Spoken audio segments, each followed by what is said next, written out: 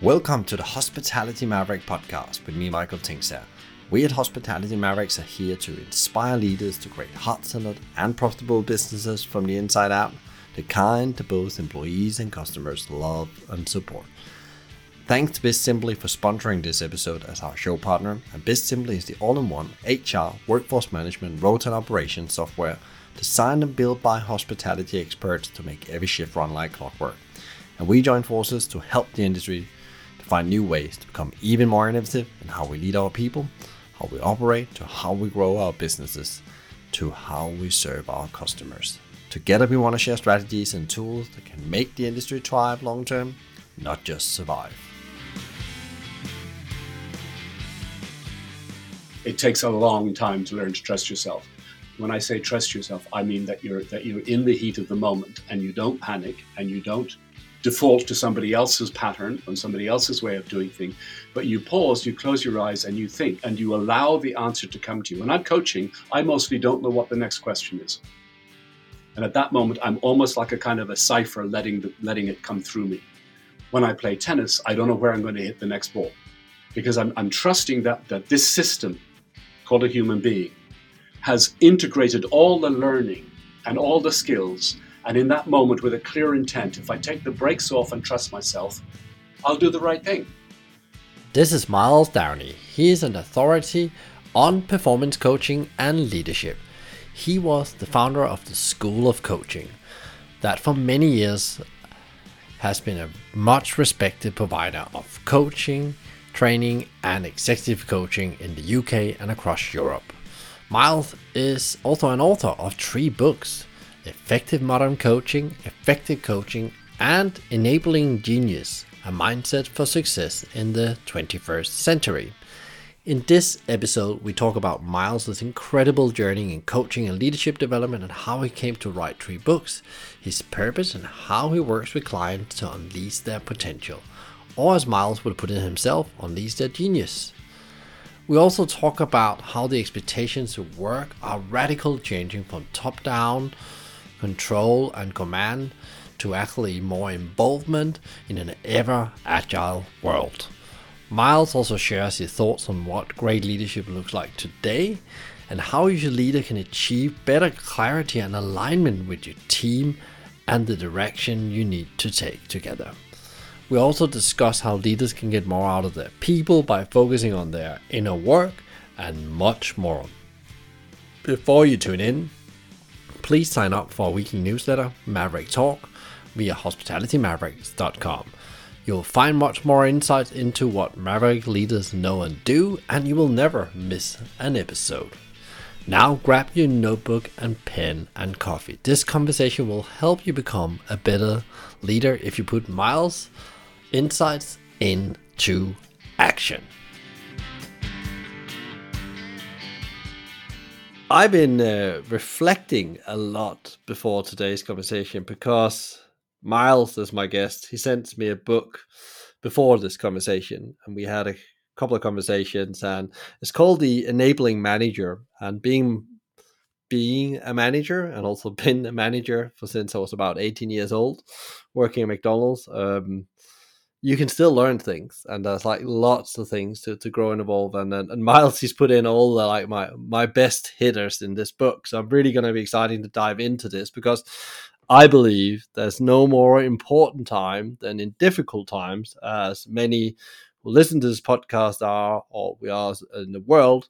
We need to start within ourselves and within our leadership and management capabilities actually to find some of the answers to the difficult questions, or actually setting our business up to being able to react to that. So I will not say any more, but head over and welcome Miles to the show. And thank you so much for joining us today.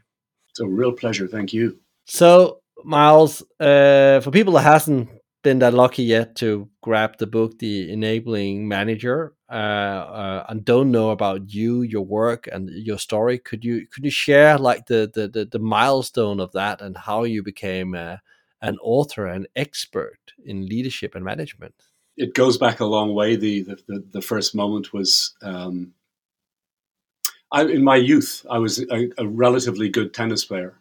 And when you work out that I'm Irish, you'll also understand what relatively means, because there was no coaching and no training and no support. But tennis has always been a big part of my life, because it's a kind of a laboratory in which I can explore myself and how I respond to pressure and make changes. So it's been very interesting.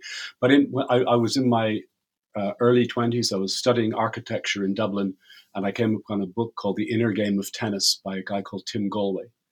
And the remarkable thing about that book was his suggestion that learning is innate. So he made a distinction between learning and teaching, and that helping people learn is more productive, more long-lived, more enjoyable than shouting at people. And so the book was for me seminal, and had me leave my first job as an architect and move from Dublin, Ireland, to London to train as an inner game coach. And that morphed then into, over time, into realizing that the skills that I was learning on the tennis court, I could actually use in golf and other sports. And then realizing that there was an application in business. And in London, joined with a group of like-minded people. And we developed I was an amoeba, a very junior member of a team that set up the first coaching consultancy. And we were absolutely blessed by having McKinsey, the global strategic management consultancy, as one of our very early clients. And in order that organization didn't spit us strange people out, they gave us an induction. So I went through an induction as if I was going to be a McKinsey consultant. Hence learning about business and how to consult and how to show up as a consultant. Incredibly valuable. And then at an early age, not just doing coaching and the consulting that goes with it, but also training others to coach. Set up a business called the School of Coaching, which is one of the first places you could train as a coach. We trained the management population, and that strand culminates in the Enabling Manager book. And we also trained professional coaches. And it was out of those sets of activities, a bit of a reputation. Somebody asked me to write the first book. And the joy of that, without being too egotistical, is that I still find people with that book when I go to a conference, and it's almost falling apart with their notes and their use, and they asked me to sign it. And it was published more than 30 years ago, the first, and it's been in publication since then. Then other books came. There was another one called Enabling Genius, and I'll probably stop when I've said about that. The thing about Enabling Genius was that some of my clients were asking me to really push them. And I felt that my skills of simply calling out from them their own answers to their situation and to their what was simply not enough.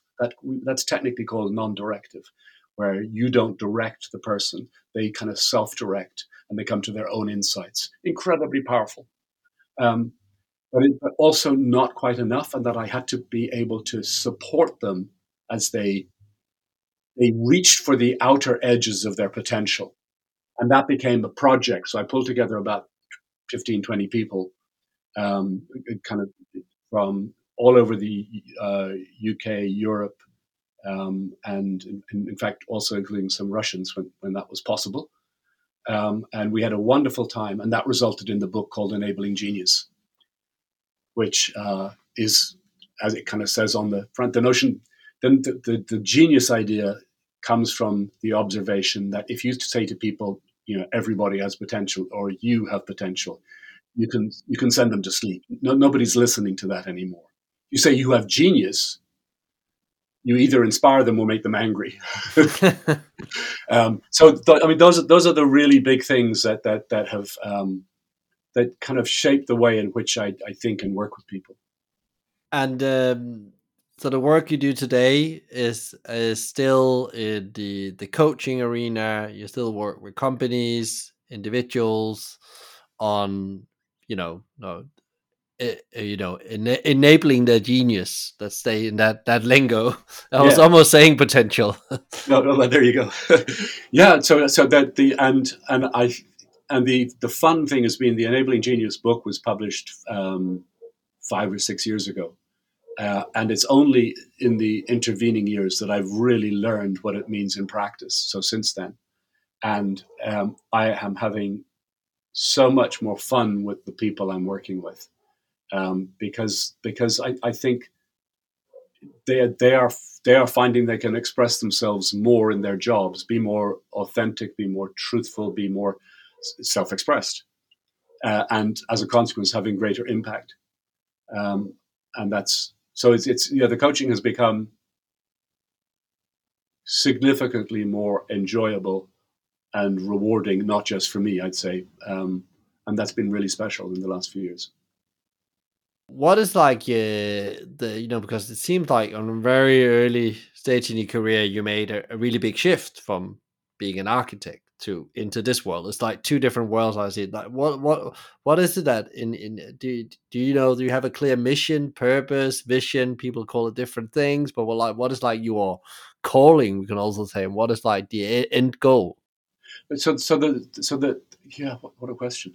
The kind of the vision has changed many times. Establishing a school of coaching, establishing my own coaching practice, and what that means. I'm living now in Norfolk, in the kind of east of England, and I'm beginning to think, how do I make a difference locally? Because I've worked globally for years. So that maxim that says, think globally, act locally. I'm beginning to so there's a vision there, but underneath all of that, the thing, and I cannot tell you why this is important to me, but it can almost cause tears, is helping people stand in their own two shoes, to inhabit their own authority. Authority is a strange word. If you go back to the root of the word of authority, it goes back to a Latin word, octum. So we have this idea of authority as something kind of stern, like the policeman on the corner of the road who's in charge. And actually, octum, the root, means to produce, to make happen. And so I want people to inhabit their capacity to be creative and to produce and to express themselves in the world. And for me, there is nothing more important than that. It's super interesting what you're saying there because I've been reading a book over the summer by a guy called Ryan Holiday, and it's called "Obstacle is the Way," and actually it takes out in history, but especially in the Stoicism, the whole thing that actually obstacles will come and they're just part of life, and actually you need to be ready for it. And what you're talking about is helping people be ready for when that moment comes, or to seize that moment when it comes. I think that's a really, really, really deep and because that's a never, it's a never ending project. There's nothing wrong with that. There's not like a goal. Like there will be people that need that help to be, especially in the times we're now. Like it's very difficult to stand on both your feet all the time. Very difficult. So you need the support network, the mentors, the friends around you that allow that to happen, and you need that thing which is, or you're. It's like it was one way you can call it is a growth mindset. So Carol Dweck's book on growth mindset is pretty interesting to read on that. But and something we'll talk more about maybe in this call is if you have worked to develop a clear sense of who you are, and I mean quite profoundly, and to give that entity a name and make it live, then when the proverbial shit hits the fan, you have got somewhere to stand. You go back to, no, it's this, and from there I can act, rather than being battered by the kind of waves of change and disgruntled employees and disgruntled clients that assail us. So it's such an important thing. Yeah, it comes back to that, the inner work we need to do as individual, or even if you're managers or not leaders, we all leading in some kind of way, I believe. And I think for myself, it didn't really clock before. It was probably about 35 episodes in or something like that. I interviewed somebody that talked about, I read every morning the Daily Stoic. I thought, what the hell is the Daily Stoic? I'd never heard about these people. And actually, you go back leadership and managing yourself has been a discipline since Marcus Aurelius, further back, Seneca, and so on.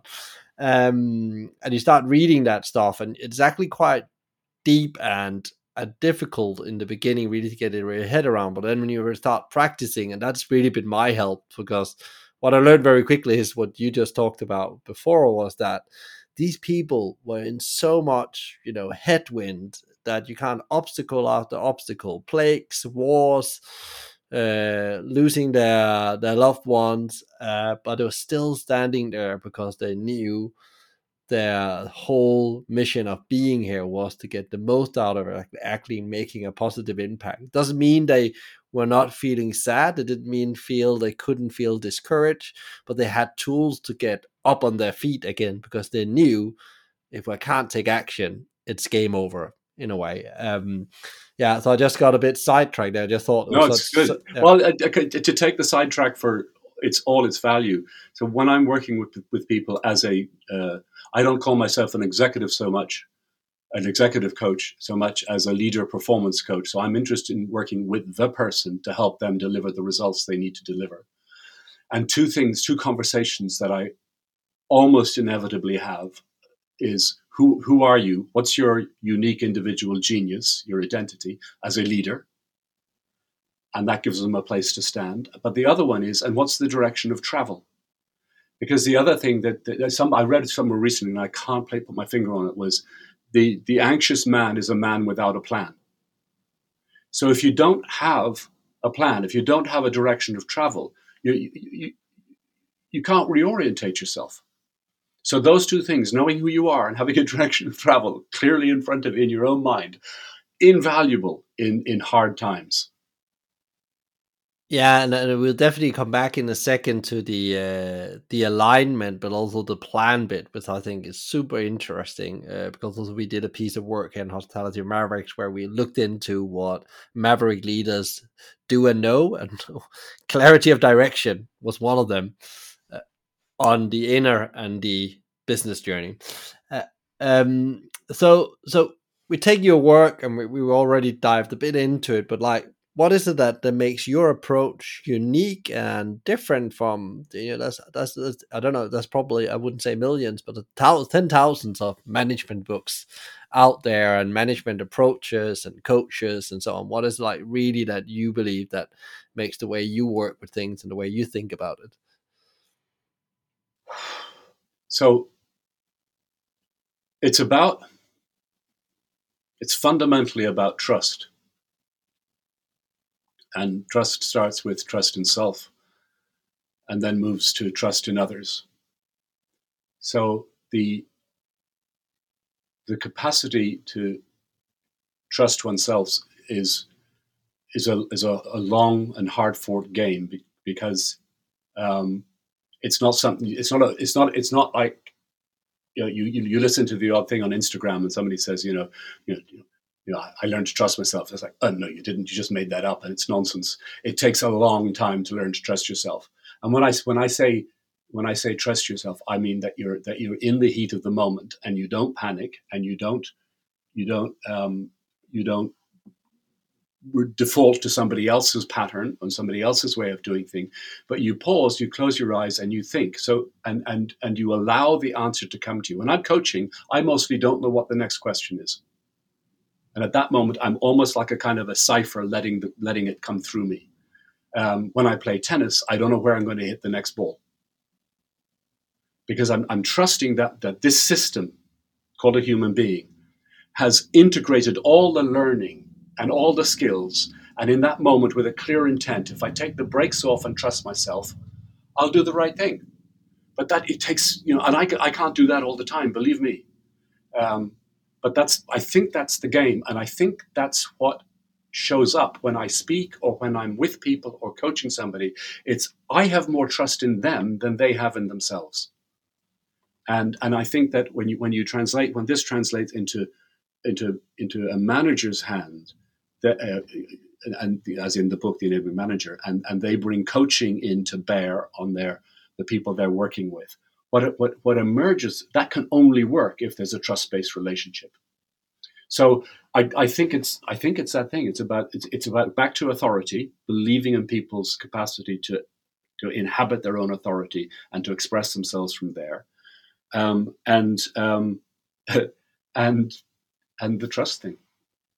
It's a really interesting thing you said, because we always says people need to trust us, but sometimes we also need to turn that, look in the mirror and say, do I actually trust that person in the mirror? And I think lots of founders and CEOs, when you're listening in now, you'll probably be thinking that you had taken a long time to get to that point, as you said, and you're not there yet, because that's inevitability that you could maybe look like you're all cool game, but there's like a horror show going on Yeah. inside, because you don't really trust yourself enough yet. I definitely have those moments where I think, okay, Oh, good. yeah, Oh, good. Yeah. And I think there's a distinction, Michael, which is, and this may not work for everybody, but when I stand on a tennis court, and on a tennis court, the your job in part is to put up obstacles for your opponent to overcome. And so when a match gets tight, then that trust, it's not so much trust in me, because because I'm fallible like anybody else. But what it is it's trust in my game. And there's something about allowing myself that little bit of distance. I know I'm an asshole. So I don't have to worry about trusting that, but I trust my game. I trust how I show up. I trust how that the strategies and tactics come out, and get expressed. And that for me it adds that edge of humility into it, I think, which can be missing, uh, particularly in a maverick entrepreneur kind of person sometimes. Can you tell us a bit about, the typical clients, leaders you work with, and, some of the, the breakthroughs that happens once in a while? I guess that some of them start to trust themselves a bit better. That's like the ultimate, but like, would you share that so people just get an understanding on who is actually engaging with you and what are they achieving? So the joy is that I work with senior people in consulting practices. I work with senior people, often leaders in kind of large companies, and then the people who are in startups or smaller businesses. And so it's quite a broad spectrum of people doing people, one or two people that I work with pro bono in charities. So that I think I'm lucky that I have that span of thing, that I'm not every day within large organizations working with white men of a certain age who wear badly fitting suits. I got variety. One of my favorite ones was working with a woman, and it started about 7 or 8 years ago, where she was in a financial business here in the city of London, and it was clearly misogynistic. She was clearly being overlooked. She had been given a brief, but then she wasn't given the resources to execute it. And the first job was to get her out of that place. And there were a number of steps that occurred. But as we were working together, the vision emerged that she wanted to set up a private equity firm for family offices. So families that are wealthy. And the joy has been to see her uh, get the jobs that got her the reputation, the profile that allowed her to put together a group of people who were willing to invest in her to build that. There's now a team of, I think, about 10 people working in that. I won't say where it is, but it's an incredible thing to work with somebody like that. And when I say leader performance earlier, but that's what I'm interested in coaching, is that was that. I helped this person have create the vision that has meaning and purpose in it, and it's there. It's out there in the world, and I'm lucky to get those kinds of jobs. They're fun. If I can uh, work with some. The question that I ask people that I want to work with is, or the question that I'm seeking an answer to, even if I don't ask them, is what's the job here? What are we here to do?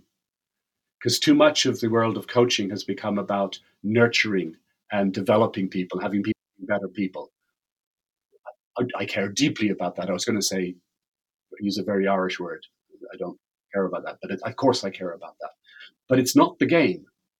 If you're in business, you're not in business to be a better person. You're in business to deliver results.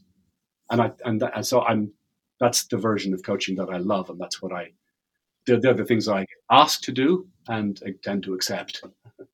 Miles, it's really interesting what you said up to now, because I think it takes us down to the questions also, because I really would like to have your definition of leadership, or we can also call it management. It's up to you, skills versus role. I also, there's so many, different acronyms thrown around leadership and what it is and so on. And you work with all these incredible people. And how do you define it?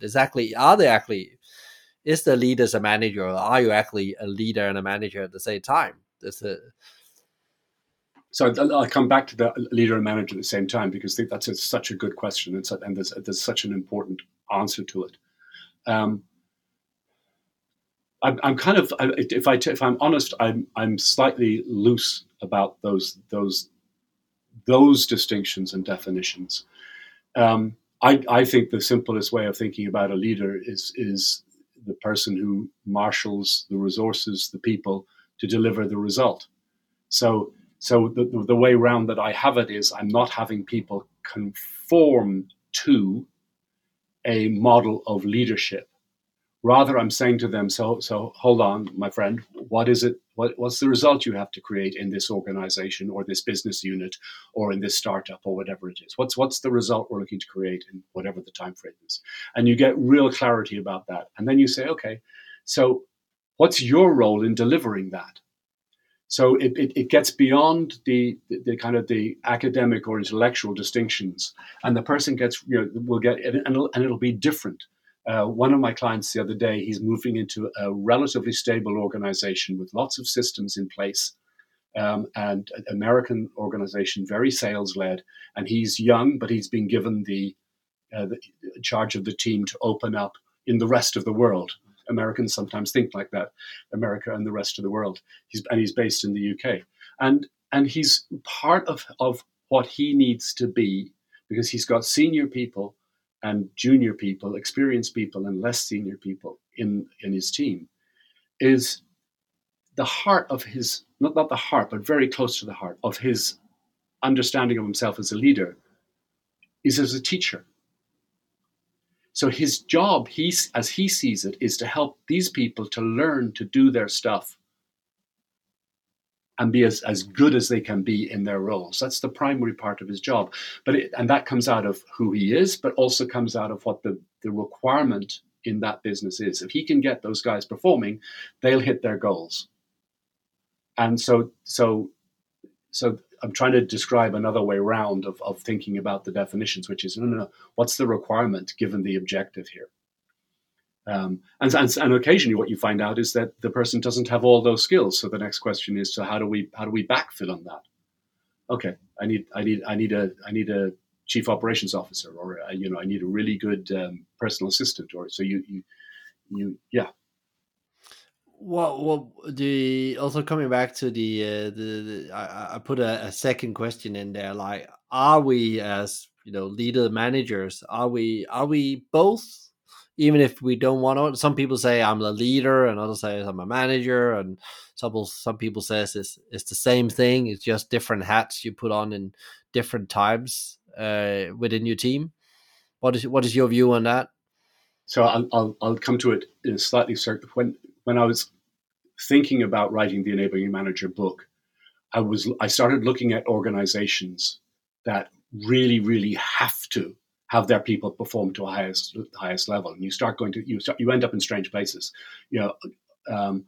Entrepreneurial organizations, startups, particularly kind of the more mature ones, where you're burning somebody else's money. You can't mess around. You've got to have your people up and performing quickly because of the money thing. The other one that's interesting is the army. Because the consequences of not having people operating at the upper reaches of their potential, their genius, are horrific. And the question that both organizations needed to kind of answer is, how do you give people enough freedom to operate, because when things are moving that fast, you can't control everything. So old-fashioned command and control doesn't work in those environments. And yet it's still what we default to. Most managers default to saying, listen, sunshine, do this. They default to command and control. Whereas, and it just so mission command within the US Army is a fantastic example of that. And if you start breaking it down, there are one of which is the big thing they talk about is trust. So we've got that as kind of the foundation of everything. You set a context so that people understand the why this is important. Because if that's shared between my boss and me, then I've got the parameters within which to make a decision. So that for me is that why is understanding that context is about being a leader, making sure my team understand. In the world of an entrepreneurial startup, it's we might want to say more about this. It's making sure that people understand the primary business objective day to day, and then so there's so there's that piece which the lead, the why piece. There's another piece which is I call the what piece, which is the manage. So you've got to also understand exactly what your role is. So you need to, if you don't understand what the role is, you can't execute. And then the third piece is a coaching piece, which is the how. So you've got why, what, and how, lead, manage, coach. And if you know why what you're doing is important and the context that gives you a capacity to make decisions, to innovate, if you know what is expected of you in terms of delivery and how you're going to go about it, you're set. If you take all those things away, if you don't know why it's important, if you don't know what's expected of you, and you haven't a clue how you're going to start, you are that other Irish word again. It just doesn't work. So the point is that for me, to answer your question is everybody who's responsible for others needs to be to lead, manage, and coach and create trust-based relationships. In different parts of your career, lead, manage, coach, you'll probably emphasize those more than others. One of those may be to the fore. The CEO of a large business probably doesn't do all that much coaching. Gives totally sense what you're saying, because actually what you're saying is that also as you go through situations and progressing into a new role, you talk a lot about when you progress in, especially from your first leadership role to next role, you're actually leaving something behind and doing something new. There's like new skills, like from just how you manage people and how you need to communicate and what you can spend your time on and how much time you have actually to coach every individual employee. And you're actually learning other people to do what you did before, in principle, as you said before, the teacher.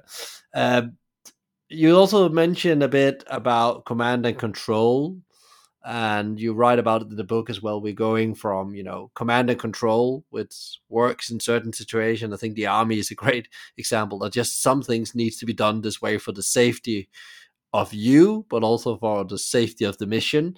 And then we're working into a world, especially with the pandemic hit, the hybrid working model, where it's more around enabling and alignment between people. You actually almost need people to become leaders of themselves, and I believe we are still in that transition, and I think we talked about since I went to business school. That was like when we talked about open space technology and the ability to build an organization like Plant Pots and the Spaghetti organization by Lars Collin and so on, where coaching was essential and you were leading yourself. And where are we on that journey? Because some people would say that it's not that, well, that's definitely not having my organization. Still very heavy top down, very little engagement or enabling going on. Yeah, and that's the unfortunate truth. There are some organizations that take it quite seriously. And I think lots of organizations are on that journey. And many have been on that journey for 20, 30 years. But a number of things have caused the landscape to change. One of which is people who are kind of millennials, Generation Z. They don't understand why somebody should tell them what to do, quite rightly. So it becomes increasingly difficult to play out a command and control gain uh, in with the current population in the work. The real problem is that the people who are in the senior most positions are kind of 55 plus years old. And we when the younger generation come in and replace those, I think we're going to see a seismic shift.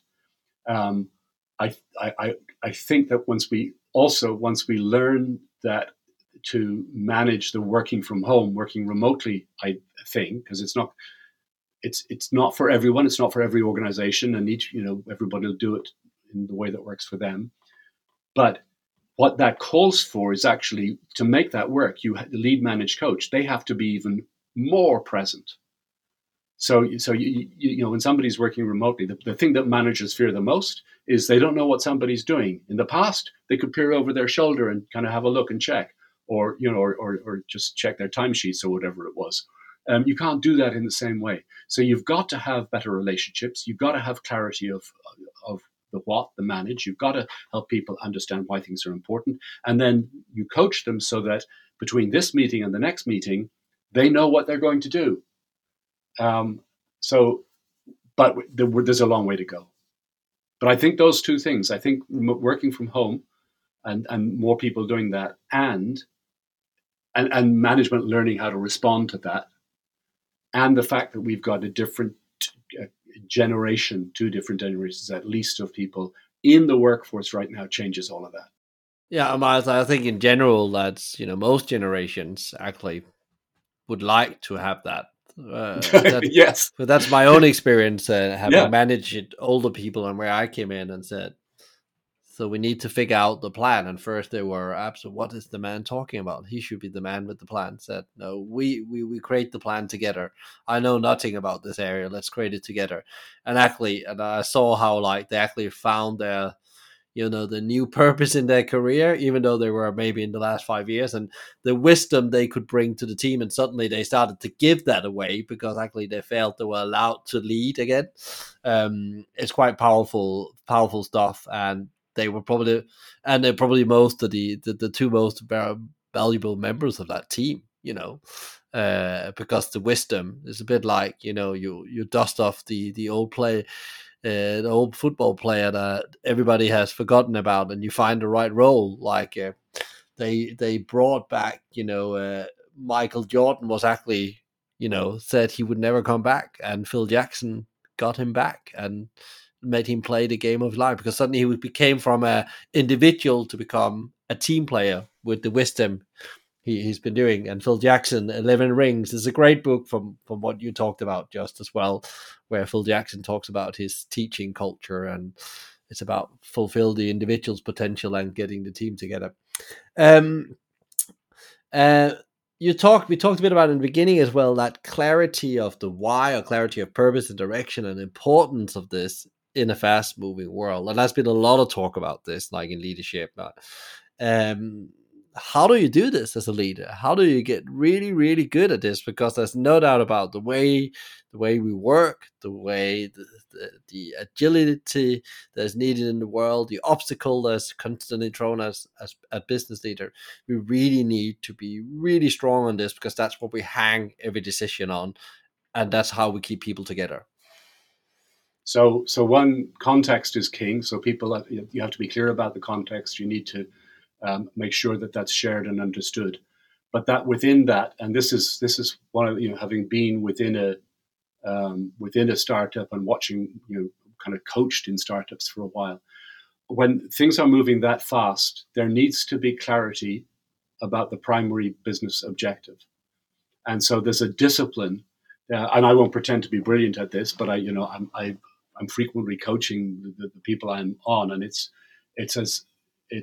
as much about intuition as it is about kind of raw intellectual horsepower in identifying it, but having clarity about that primary business objective.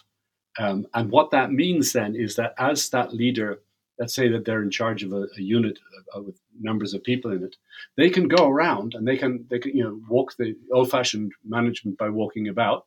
They can and they stop by somebody and they say, so what what are you doing? And then the person answers, great. So how does that contribute to the primary business objective? And if it doesn't, in the world of startup, do something else. Because if you don't, it's an overly simplistic answer for a profoundly difficult thing to do. But it starts with the habit and the discipline of having that primary business objective and making sure that as the world shifts, you communicate how that objective has shifted and changed. Yeah, and you refer to in your book, like again, like take it. One thing is the purpose of where the business is going, and another thing is how you make it into business objective. And you refer to OKRs, which have become one of my favorite tools, especially as I left the corporate world, suddenly work with very small businesses and running my own, and actually how that actually helps teams to get on the same page, and actually how you actually get more ambitious and focused with your objectives. How many leaders do you see using that tool? Because John Doerr's tool is not new. It's not like it's actually from the 70s, I think it is, from Intel's time. Yeah, and that's an interesting question, which is, much as I enjoy thinking about the things that I then write and continuing to reflect on them and making sense of it all, there is nothing new. And we kind of do know it all. So actually, almost the more interesting question is what stops people from really, really being the leader they can be. So what it really comes down to, I think, is that there's a and it's an understandable thing. There is, when people are under pressure and even moderate pressure, what they default to is doing. So they get their hands dirty, and what happens is they forget the management process. I don't care what it is, because but it needs to be there, and it needs to match the needs of your people and your organization in that specific time. So if it's you've got a regular one-on-one meetings with your team on a fortnightly basis in which you review what's happened, you review objectives, and you review how the context is and what the primary business objective is, and then you finish with, so is there anything that you're uncertain about that you might need some coaching on?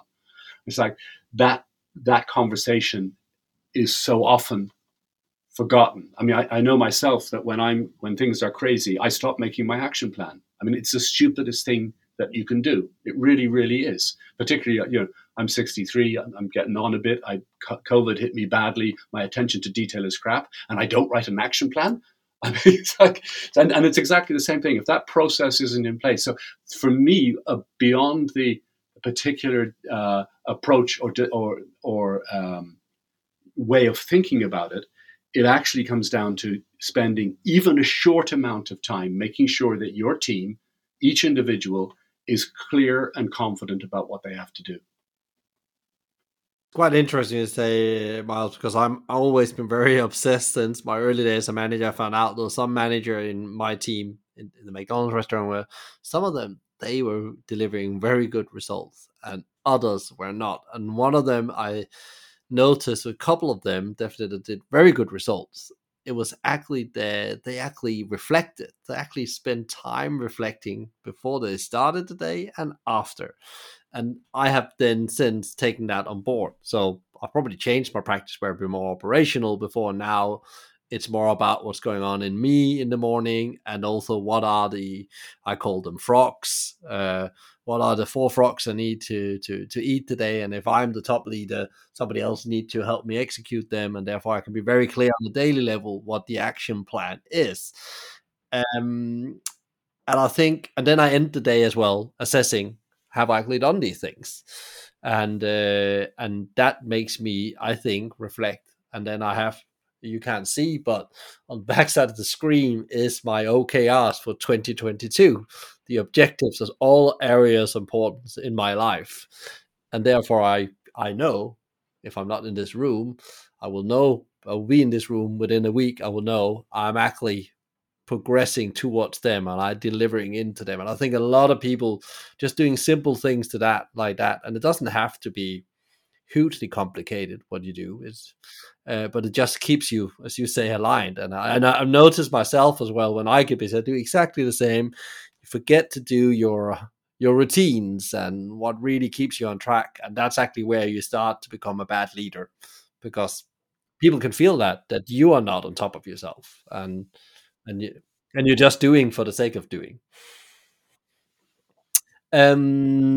What do you view, in your view, the biggest challenge for leaders right now? There's a lot to them in the world, and but right now for leaders in general in the workplace, and to get that working at the best possible way.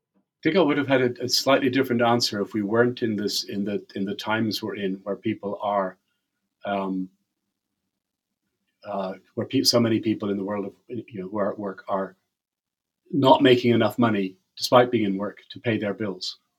And I did a beautiful thing many years ago. I helped a guy in Goldman Sachs um, build up a backroom office in Hong Kong, because that was where they felt that how they could best serve Asia Pacific. So I was down there once every 6 weeks for a week for about 3 years, and we successfully built up a really strong backroom function. And one of his goals, by the way, was that when he looked around the table, there would be no expats. They would all be Hong Kong Chinese, or and he got there with one exception, which was that there was an Australian who joined the team, but it was from the region, so we kind of let ourselves away with that. Lovely goal, very clear goal. Um, but there became a point where the powers that were at that time within that firm decided that no, that the this particular backroom function needed to move to India. Now, if you go down into Hong Kong and Hong Kong Chinese people, there is a huge amount invested in the status you get from being with a good employer. It's really, really important to people. Beyond what I could really get my head around, really important. And here were these people being told that within 6 months they were probably going to be out of a job. And the guy I was working to said, um, uh, "We will run this down, this part of the business down, and set up the Indian operation. But I will do it in such a way that nobody here loses their dignity." And it was such an incredible thing. He actually set up, and I helped him set up, a safety committee within the organization, which was designed to make sure that nobody was struggling. And there was, at that time, British Airways had let go an awful lot of staff, and one manager who'd fired a whole number of people committed suicide by jumping out of a building. So it was actually very present in the consciousness.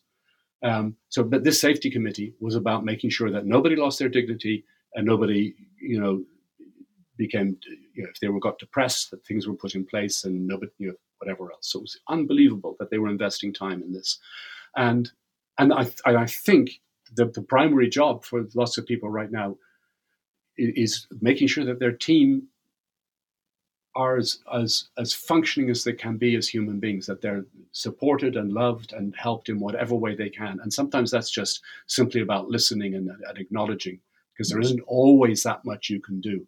But I think that if you want to keep your businesses running, keeping your people healthy and sane in this time is just so critically important. Yeah, I think that was a very, very good answer, because it's also a difficult one, because as you said, there's not much you can do, but listen is actually a quite powerful thing, because that maybe will just people lifting things off their chest. It could be private, it could be economically, as you said, and it is people working. I think we all feel the pressures. Um, so where did you actually get your inspiration from, Miles? Because you must, like, what keeps on driving you? What is like the number one inspiration? Do you have like a role model? Do you have like a source of energy you go to? Gosh, no, maybe I should. I have had role models. Tim Galway was really important to me, the author of The Inner Game of Tennis, and we became great friends.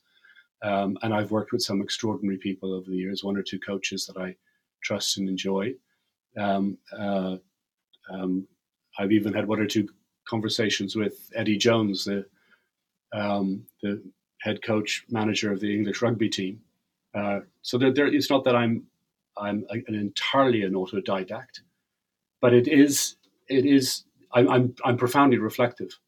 So I set up experiments and projects that allow me to learn. So, the enabling genius, I deliberately set that up with other people so that I would learn from it. And within it, I set myself a project which was to reinvent myself as a tennis player.